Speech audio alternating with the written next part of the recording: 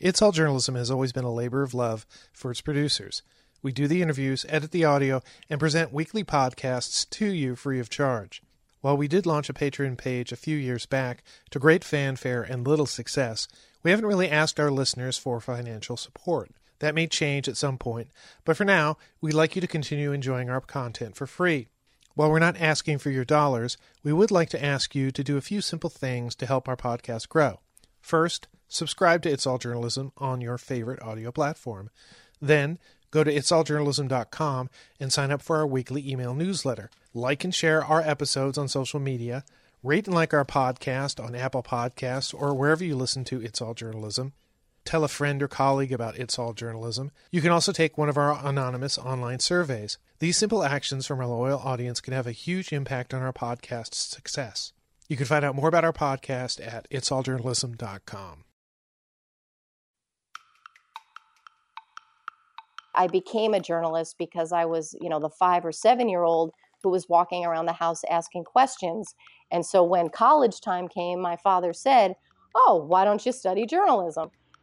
Ask someone why they became a journalist, and you're likely to hear a familiar story about being that kid who asked questions and wanted to tell stories. But ask that same person why they're still a journalist, you're likely to hear something surprising and even inspiring. I'm Michael O'Connell. This is It's All Journalism. Jennifer Karchmer is an award-winning independent journalist, educator, and editorial consultant with a variety of interests, one of which is coaching up-and-coming journalists about our profession. Welcome to the podcast, Jennifer. Thank you, Michael. I'm glad we had a chance to meet like this. We'd exchanged some emails in the past, and I did want to talk to you about your career, your editorial consulting, and also the work you're doing around the New Voices initiative. But you've had kind of this long and winding career in journalism. Tell me about your journalist journey. You bet. And thank you again for having me on the podcast. I should start off by saying thank you also for my It's All Journalism mug. I happen to be profiled and featured in your email there as one of the people holding a mug with coffee in it. So thank you. And you earned that mug by filling out one of our surveys, and we happily send it to you. And how much should I charge you for that mug? I believe $0. Exactly. So that's how that works, folks. If you go to our website and fill out one of our surveys, we will send you a mug while supplies last. But anyway, enough of this. So how did you become a journalist? Well, I'm actually one of those people who studied journalism in college and then went on to be a journalist. This, of course, was more than 30 years ago. So there were jobs in the late 80s and the early 90s, and going into journalism seemed like a lucrative and positive experience. So yes, I'm a graduate of Ithaca College's Roy H. Park School of Communications, a proud Bombers. And I studied journalism and then got right into radio as soon as I graduated. So that was the medium that attracted me. I have moved my way throughout all of the mediums, then moving on to working in TV, working at CNN in New York, and then working in print, working for my hometown newspaper, the Poughkeepsie Journal, which is a Gannett-owned paper. And I've since worked for McClatchy as well, and have done some stringing and freelance writing for the New York Post and a variety of publications. So, of course, then in the 2000s, moved to digital and online writing. So I've kind of moved through all of the different mediums. And then I actually became an independent journalist around the year, I would say 2010, when I moved to the West Coast and started to be based in Washington State, where I also started teaching journalism. So I've worn a variety of hats. I have taught news writing and mass media and that kind of thing in journalism at Western Washington University, based in Bellingham, Washington. And then since about 2010, I've kind of worn the freedom of the press advocate hat, where I'm definitely advocating for First Amendment and freedom of the press, and have gotten more interested in international news and international reporting. Yeah, isn't it amazing that we have to advocate for freedom of the press these days? It's because, you started not long after I started, and this was just, everybody kind of understood that this is really kind of a great thing, and a free, unfettered press is a great thing, and it's actually something very admirable about the United States. But that's not always the case. At least certainly overseas, it's, there are places that have press freedom challenges. Yeah, what interested me about that was that around 2010, Reporters Without Borders kind of got on my radar as an organization. I have an interest in France and speaking French, so I had gone to Paris and got interested in what their work was.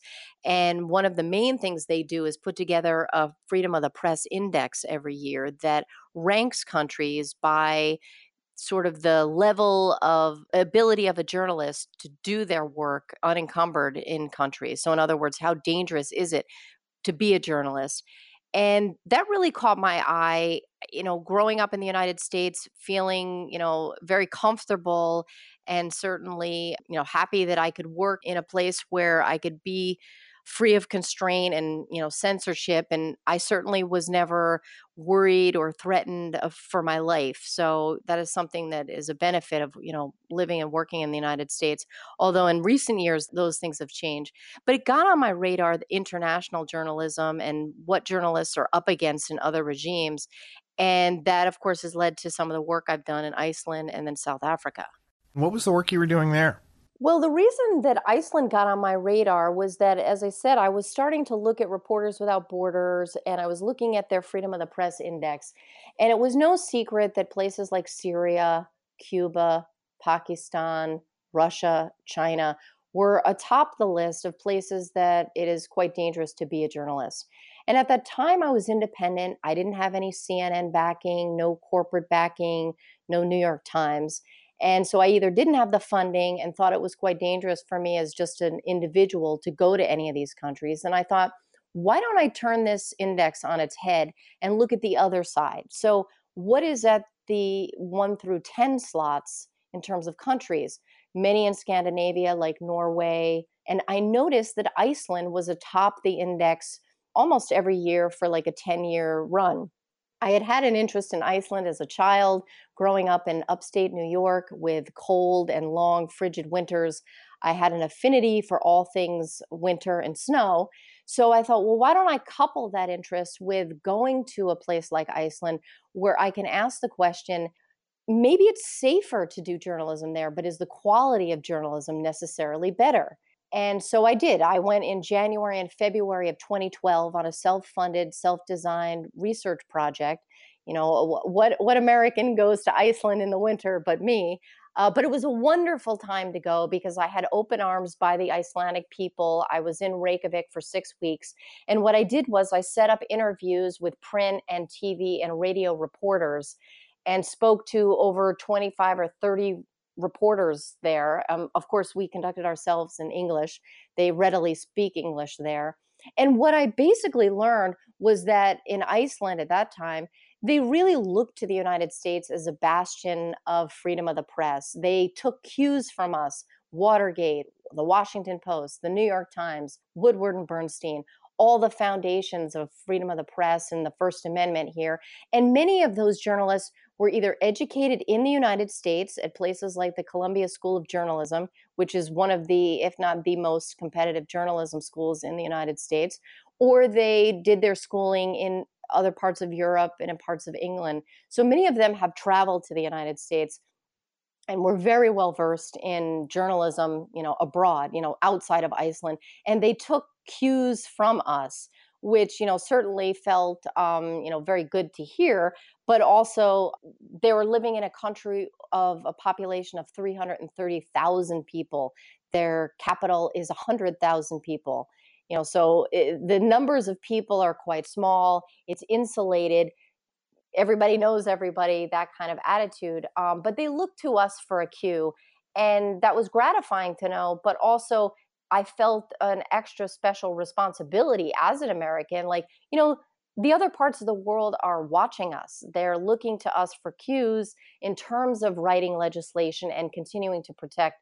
So they do experience a level of censorship, libel claims. It's certainly a much safer place to be. I mean, it has lower crime, than other parts of the world. And it was absolutely fascinating to be among fellow journalists, to be in their newsrooms and to confer and learn from them, and to share with them, my stories growing up in the United States and then also practicing journalism.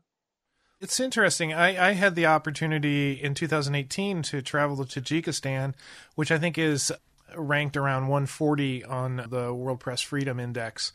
It was a really eye-opening experience for me as an American and as an American journalist. And, talking to journalists there, talking to young people who wanted to, tell meaningful, sort of powerful stories, and then having basically facing or dealing with a regime that is oppressive, is controlling the media indirectly through, economic sanctions. And it really kind of reinforced my perspective, my belief that how lucky we are to live in the society we do. But then on the other hand is understanding that an oppressive regime can come in very quickly and sort of, take away a lot of those rights. And those rights, you always have to be fighting for them and have to be mindful that something that you have could be taken away. And so I guess in a broader sense, I would encourage anybody who has the opportunity, any journalist who has the opportunity to go overseas, to do so and sort of observe how, different types of reporters in different countries are able to get the news out, or, what maybe type of obstacles they're facing. Now, you also went to South Africa. What was that experience like? Yeah, and I appreciate you bringing up all that, Michael. Yeah, South Africa on the other extreme, just in terms of being in the Southern Hemisphere, the climate is different, the economy is different, the political standing. That opportunity also presented itself to me. It was pretty interesting. I'm part of an organization, I believe it's pronounced ISNI. It's the International Society of Weekly Newspaper Editors. So it's kind of a mouthful, as is the acronym. But I do encourage journalists to look it up.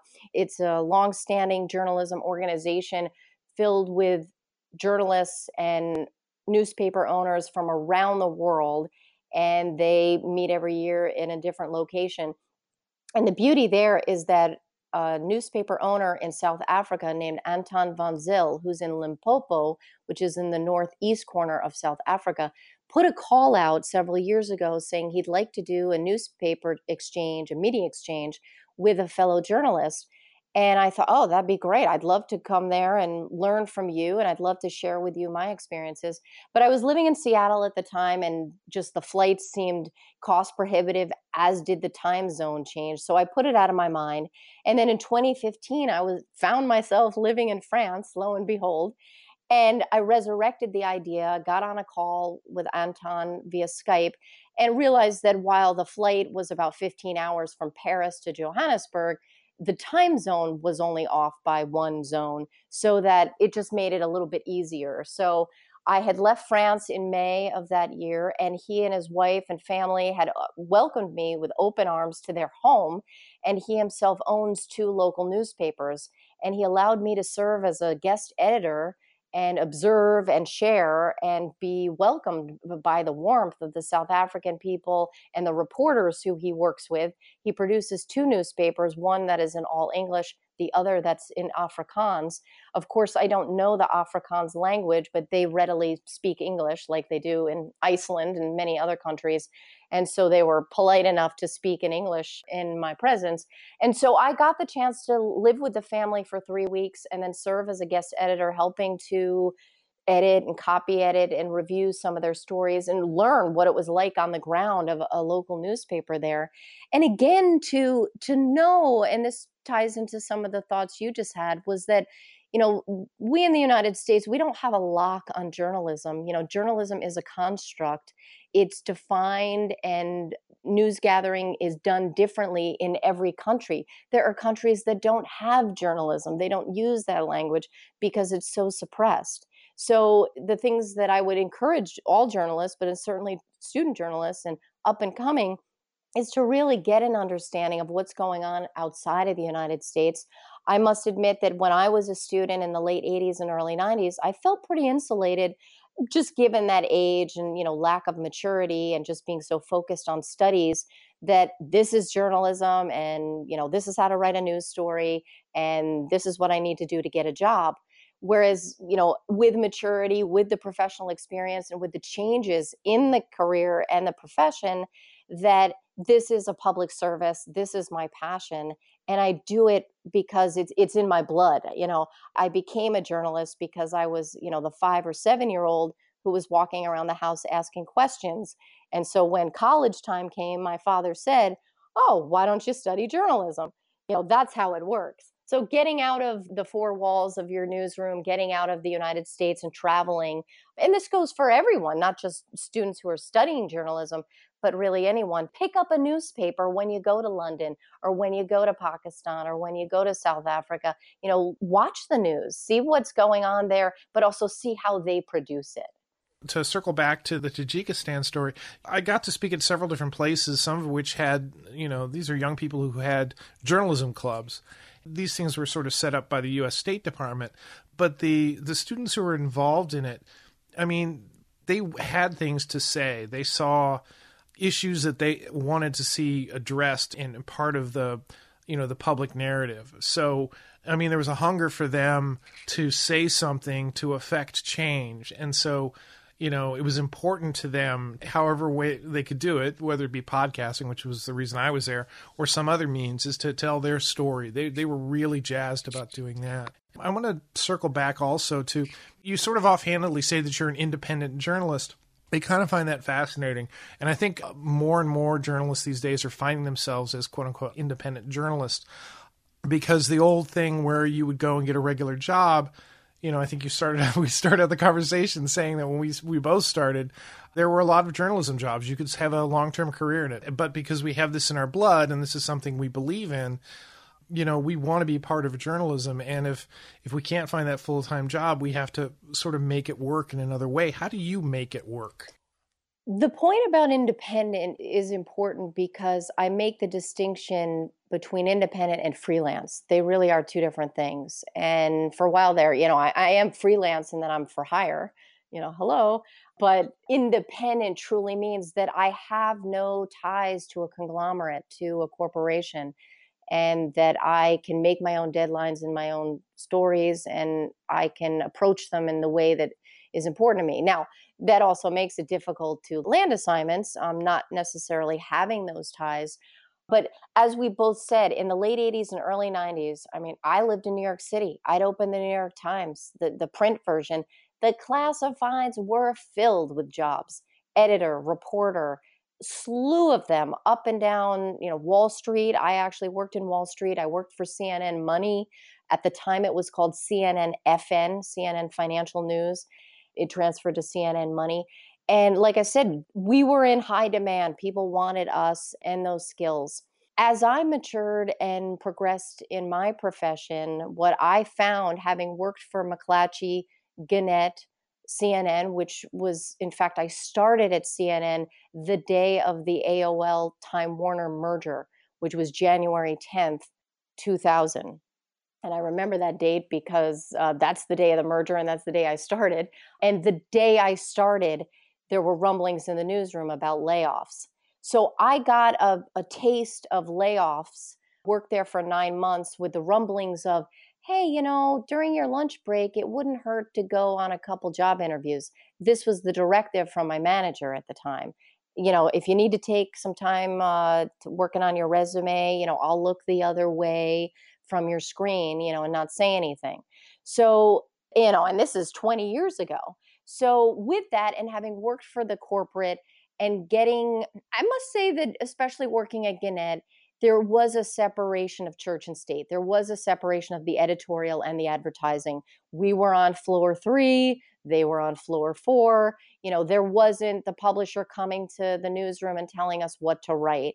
But I will say that as a reporter and somebody who, wanted to really follow a story and dig in deep, there were days I'd walk into the newsroom at 9:42 when I was supposed to be in at 9:30.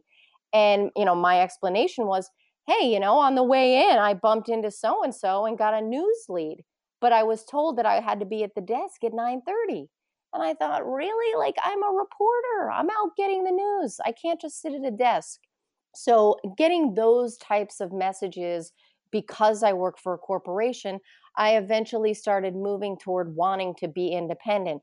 And those things don't necessarily align because you need to make a living, you want to have income, and you have, wonderful set of benefits from these corporations and job security and so forth. And that's where I really feel for the current student journalists is that they are faced with, mounting debt from their school loans, in addition to a really rough economy, and they're getting messages from their parents, their guidance counselors, and even current journalists saying news is dead, don't go into it, it's a lost cause, and so forth. So I wear the independent hat even more proudly and would like to attract student and up and coming journalists as someone who wants to continue to encourage them. I'm not going to pull the wool over their eyes and tell them they're going to make a lot of money or that there's job security, but I can help hold their hand and give them some direction in terms of where to pitch their work, how to network, how to get their work out there. Today, the opportunities are endless.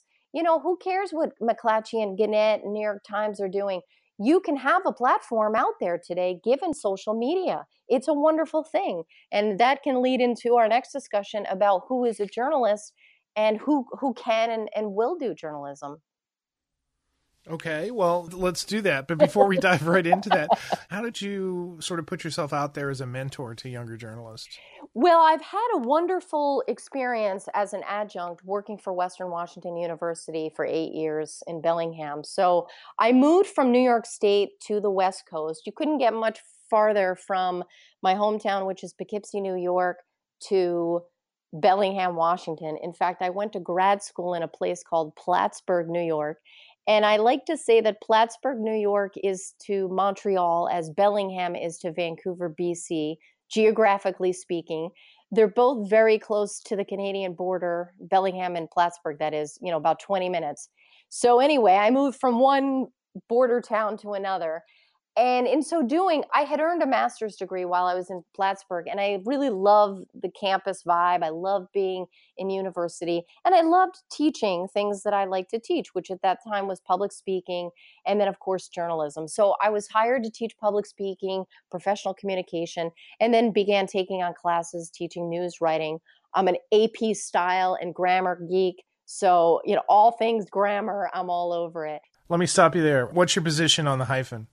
Oh, on the hyphen? I thought you were going to ask me on the Oxford comma. I like the hyphen. I do. I think it makes it speaks to clarity. I'm all for clarity. So yes, thanks for asking. I love the hyphen. Okay, I interrupt. Yeah. Do you use the Oxford comma? You brought it up. No, because the AP style doesn't use it, but I am also a book editor in another life. I wear many hats, so I also edit memoir and nonfiction, and many people use CMOS, which is Chicago Manual of Style, which does adhere to the Oxford, also known as the serial comma. So I take no stance on it. I'm neutral in terms of my feelings. I will follow whatever style is presented to me, and in that way, I'm a bang-up editor. Okay. I just wanted to address the grammar geeks out in the audience. Anyway, I interrupted you when you were talking about, how you became a mentor. So teaching students has been a real passion when you're faced with a young person who's as jazzed about Oxford commas and hyphens and so forth, and journalism. When somebody's like that is in your midst, it's like, oh, well, here's somebody who gets it, who wants to do journalism. I don't have to convince you. They're the editor of the student newspaper. They like to write. Boom. We're speaking the same language. So I see the fire in their eyes, and I want to encourage those folks and go against the messages again of the parents, of the guidance counselors, and our culture saying that news is dead. So I mentor students in a pro bono fashion. I'm on a variety of Facebook pages, via social media, Twitter, and so forth. I'm also active with my alma mater, which is Ithaca College. Any journalism student who wants to call me up or reach me, they can easily Google my name. Feel free to contact me, and I'd be happy to mentor you. And what I mean by that is it's pretty informal, but basically I'll be a sounding board. I'll send you job announcements that come my way that don't fit me but sound like a good fit for you. I'll help you network. I'll introduce you to people. I will read your work, help copy edit, proofread, work on reporting techniques, sourcing and attribution. We can talk AP style. I can help you pitch your work. I'll network with you with folks I know in New York and across the country or across the world. As I mentioned, I've worked internationally. I'll be a shoulder to cry on. I'll be somebody to ask for advice. and I'll be somebody to commiserate with because I'm in the same position. When you're an independent and freelance, as your audience knows who are freelance, it becomes isolating. There's a lot of freedom, and it's wonderful that I make my own hours. I work from home. I'm sitting in a beautiful living room right now with the sun shining at my desk, in my own space here without a editor breathing down my neck. But it's also somewhat isolating, and you lack the human interaction, but also the camaraderie of what a newsroom offers. I gotta say, one of my favorite movies is All the President's Men. No brainer there. I mean, that took place, the movie, well, when it was produced, it takes place in the 70s. But I actually sat in newsrooms in the 80s and 90s and early 2000s. And I gotta say, I miss the buzz of a newsroom. I worked in New York City, having all the TVs on. You'd have four, if not six or 10 different clocks showing all the different time zones. It'd be loud. You'd be focused on typing, in those days on a typewriter, but now a laptop. You've got your earbud in, somebody's doing a phone call, and just the energy, the camaraderie, the being able to confer with each other, going to your editor's office. We lack that with today, how newsrooms have been so decreased and are shrinking. And it's great that people are freelancing, but I enjoy that part of the profession. And so if there are students who are up and coming and they decide to freelance, they don't get that opportunity today if they go directly to freelancing and not working in a newsroom. And that is really vital to having those conversations. I mean, you made a silly joke about talking about the hyphen and Oxford comma, but truly, how is it that we learn unless we have people to talk to? Yeah, it's the continuity of everything that we learn and that we sort of pass on to the next generation. I mean, some of the best conversations I've had in my life have been in newsrooms. Much of the learning that I've had about the way the world works has been in newsrooms. And you lose that when you become independent. I'm in a similar boat that you are. I guess, would qualify as an independent freelancing journalist these days. And it does get lonely sometimes, so unless you get a podcast where you get to call a journalist once a week and bug them with questions, there's not much for scratching that part of your psyche. Well, you I can call guess. me But anytime, Michael. We can have a okay. coffee once a week. And in fact, I've done that. I do. I am also a professional journalist coach. So I have mainly broadcast, but also print. And I'm not suggesting that I coach you, but yeah, these once a week, like, call them what you will, but commiseration sessions, or it could be a half an hour where you both have your coffee, whether it's just an audio or you could do a Skype or Zoom call. I It's may a take nice you way up on to that. Hey, seriously, I think it's a great way, as you said, to continue to learn and be up on topics, but also to hear another human voice. Yeah. Who shares the same experiences. You may not agree politically or, about certain things, but you have the same sort of work and life experiences having worked in a newsroom. So before we get away from talking about mentorship and talking about young journalists, what's your impression of the up and coming generation of journalists? What are they like? What are their concerns about our industry? The students I talk to are super jazzed. Now, I'm interacting with people who are studying journalism, who are the editors in chief and photojournalists and copy editors of their school newspapers, high school and college level. So I'm talking to folks who are super jazzed. So I can't speak to the general population of students. It's not a random sample, it's a very specific sample. I'm excited that there are students that are interested in journalism, that I see myself in them, wanting to stay up till midnight to get the paper out, or in digital form, whatever it is. And I do also hear that they're concerned. They're like, hey, what am I going to do when I graduate? Where are the jobs? Where am I going to go? And so, I mean, it's like any young person. They're worried about finances, they're worried about debt and all the other things that go on in your life when you're 21 or 22.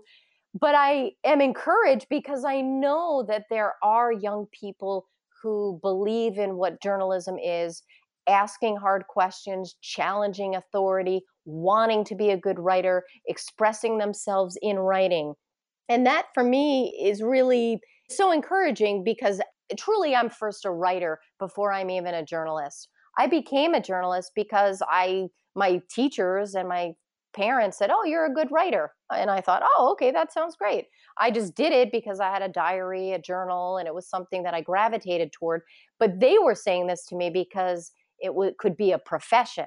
Now that I'm, 30 years into it and I've matured and I'm a professional, I know that that's also my passion, that that's my talent. So at that age, I think it's encouraging that anybody who wants to put pen to paper or, type on a keyboard and express themselves is something that we need to encourage in any culture.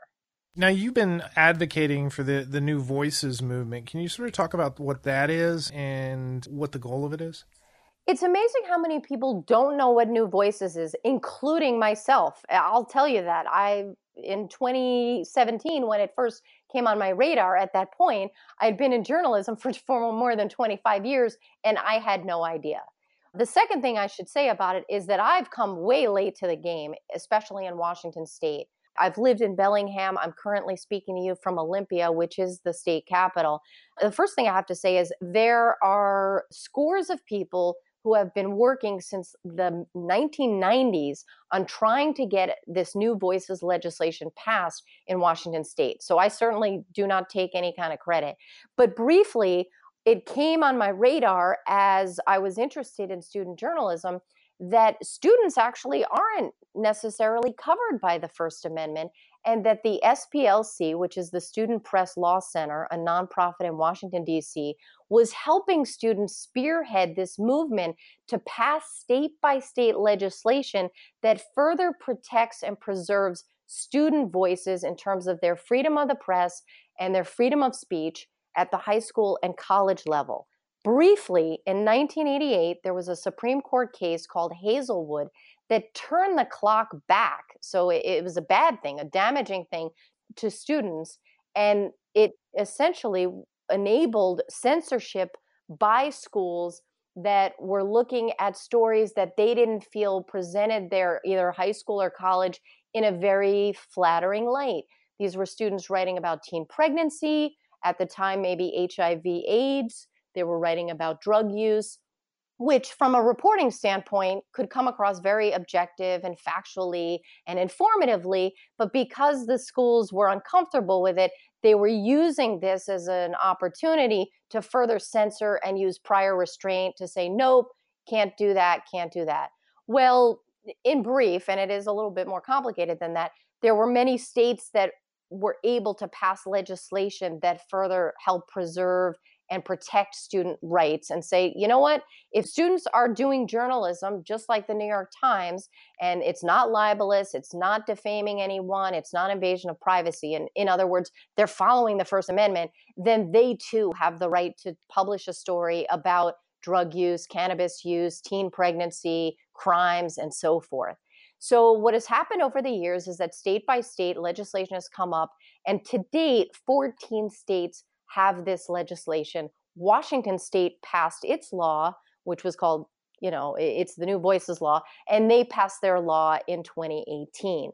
I got on board as a professional journalist in front of the Washington State House Judiciary Committee, which was an absolute honor to speak in front of legislators and tell them why they should support this. Now, of course, they were hearing from students. They were hearing from faculty advisors, English and journalism teachers at the high school and college level. They were hearing from folks from the Washington Journalism Education Association, which is very much supported and pushed this. And, a slew of people that have come way before me, a woman named Fern Valentine, who's been one of the biggest supporters and pushers of the legislation. So it was a long time coming, but Washington State passed its law. And then there is a list of states that are in the same position. Texas has a movement, New York State, Nebraska, New Jersey, Pennsylvania. The list goes on. But unfortunately, this is something that needs to be done. At the state level, we need to protect and preserve students' rights to publish the stories. You would think that the First Amendment would cover them. So this is something that I have been following in the other states. And if there are professional journalists who get wind of this and they're located in Virginia, Indiana, Hawaii, Minnesota, Missouri, and the list goes on, they can go to their state capital and to speak up to help support and get these laws approved in all 50 states. And I guess what you would say was if you're unsure, is to contact, what is it, the Student Press? What is it called again? Student Press Law Center, which it's funny, their acronym is SPLC. So they're not the Southern Poverty Law Center, which I know you've had as a guest on your podcast, but it is SPLC.org. And they are a nonprofit that specifically stands up for student freedom of the press and freedom of the speech rights. They have a hotline. They do pro bono work for students. Any student editor-in-chief should know that they exist. I would imagine that they do, and that a faculty advisor knows that they exist, because when they are being told that they can't print something in their student newspaper and they believe that they can, that the Student Press Law Center is there in their corner. They have a free hotline. They have pro bono lawyers and other staff members who are there to listen to them and then advise them on how to inform, whether it's the principal, the Board of Education, or other administrators who are telling them that they can't publish something. Now, again, student journalists have a responsibility, just like the New York Times and every other professional journalist, is to uphold the First Amendment, to print things that aren't libelous and defamatory and so forth. But again, these are student journalists who are doing good work in their communities. As we know, with all the layoffs and the decompression at the professional level, what's happened is that the student newspapers have picked up the slack in many cases, where they have become the mouthpiece and the purveyor and the disseminator of real news about what's going on in the school, what's going on at the university level, or what's going on in the community. You're going to find out because the campus newspaper is covering it. Your local newspaper, you open a Gannett or McClatchy newspaper on a Monday, it's thinner than a pancake. I don't know if that's a good analogy, but if there's an education reporter, they're spread so thin, if they even exist in that newsroom. So the student journalism that's happening is very good. The students are winning awards across the country, and there are students breaking news and uncovering and exposing things that need to be told. They're doing it, with excellent writing, and they're doing it under the same professional standards as, any other journalist is doing. Like I said, I keep saying the New York Times, the Washington Post. But I must mention that every journalist, whether young or old, needs to read Pete Hamel's News is a Verb. Now, it's going back a ways. It's from 1998. It's about 100 pages. Look it up online and order it. You can read it in an hour or two. But it's basically Pete Hamel, longtime newspaperman from New York City, it's a manifesto, really. But the essence of it, News is a Verb, is that you don't necessarily need to be a journalist to do good journalism. And I'm not demeaning any journalism program. I certainly hold a journalism degree. I call myself a journalist. But as we know in this country, there are no formal credentials. And there's a reason for that. And it's not like being a doctor or even a massage therapist or, a nail salon tech, where you need to have some kind of credential. There's certainly standards and a code of ethics that you would follow. But the point of this is that journalism is something that we do, that we can all do. And it's also a mindset. And I believe that even if you don't study journalism in college or even go to college, and whatever side of the aisle you're on, Republican, Democrat, you're conservative, liberal, independent, whatever, is that you adapt and adopt a healthy skepticism to authority, that you ask questions, that you raise questions, that you say, that doesn't really sound right. And that you also don't back down when you're being told that you're not allowed to do certain things. Authority does not like questions. Being a journalist is often unpopular, frustrating, and misunderstood. And when we raise questions, what really happens is that authority feels like, hey, don't even ask the questions, just do what you're told, and this is the way things are. So my message to young people is to, whether or not they go into journalism, is to adopt a healthy skepticism, and that consider journalism as something that one does, not necessarily the hat that one wears. Amen to that. Jennifer, I feel that we could talk a very long time about these subjects, and I actually think I'm going to take you up on this. of maybe continuing the conversation in some other way, maybe something that our audience can participate in. Thanks again for being on the podcast. How can people find out about you, get in contact with you? Well, you are welcome, Michael. Yes, once we hang up, we can make a coffee date going forward, and I'd love to do that with listeners and, journalists and students alike. Sure, just Google my name. It's Jennifer Karchmer. You'll find me all over social media. I'm also on Twitter at journalist_JK, and JK are my initials. Yeah, find me on social media. I do have a Facebook page. I'm not on there as much. I like to actually tune out a little bit, but I do have a professional page that's called Jennifer Karchmer, independent journalist. But yeah, just Google my name, and I'd be happy to be in touch with students and professionals alike, talking shop. Thanks for coming on and talking journalism. You bet. Thank you.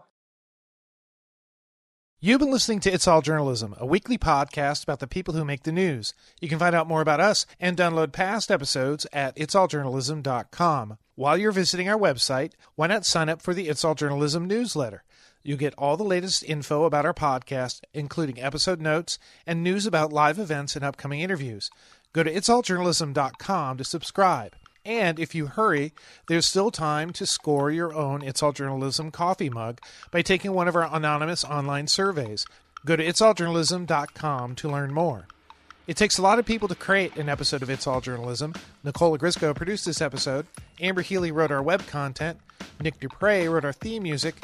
Emil Brust helped with our booking. Nicholas Hunter provided a web assist. And I'm your host, Michael O'Connell. It's All Journalism is produced in partnership with the Association of Alternative News Media. Thanks for listening.